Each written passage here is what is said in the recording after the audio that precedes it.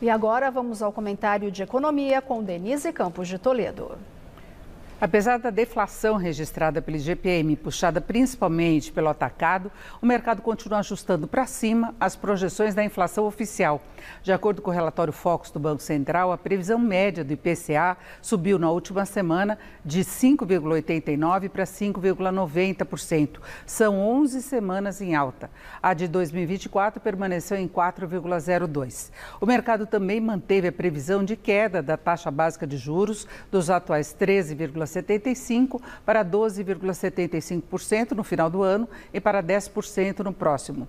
Houve aumento da projeção do PIB deste ano, de 0,80% para 0,84%, com 1,5% para 2024. Se conta com algum impacto das medidas de estímulo do governo na atividade, no consumo, especialmente dos mais pobres, embora isso acabe reforçando também as preocupações com as contas públicas. Por isso, a questão fiscal tem pesado nessas projeções. Hoje, o mercado ficou até mais aliviado só com a indicação da volta da tributação sobre os combustíveis, mesmo antes de saber os detalhes, como as tarifas diferenciadas, foco ambiental, mudanças na cadeia de produção.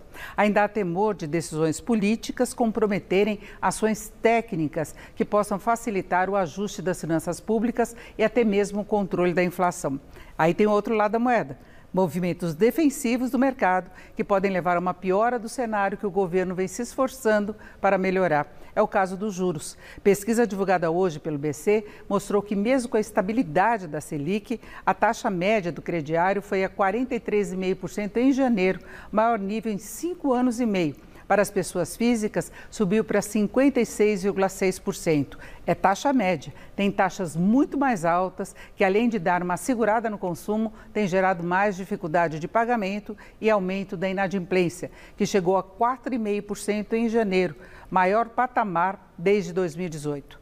A fórmula a ser adotada para a tributação dos combustíveis pode ser um indicativo de que o governo começa a perceber que é preciso, sim, cuidar da inflação, das condições de consumo, mas também do fiscal, para não provocar efeitos colaterais que comprometam o esforço na melhoria da condição de vida da população e da atividade econômica. Laerte.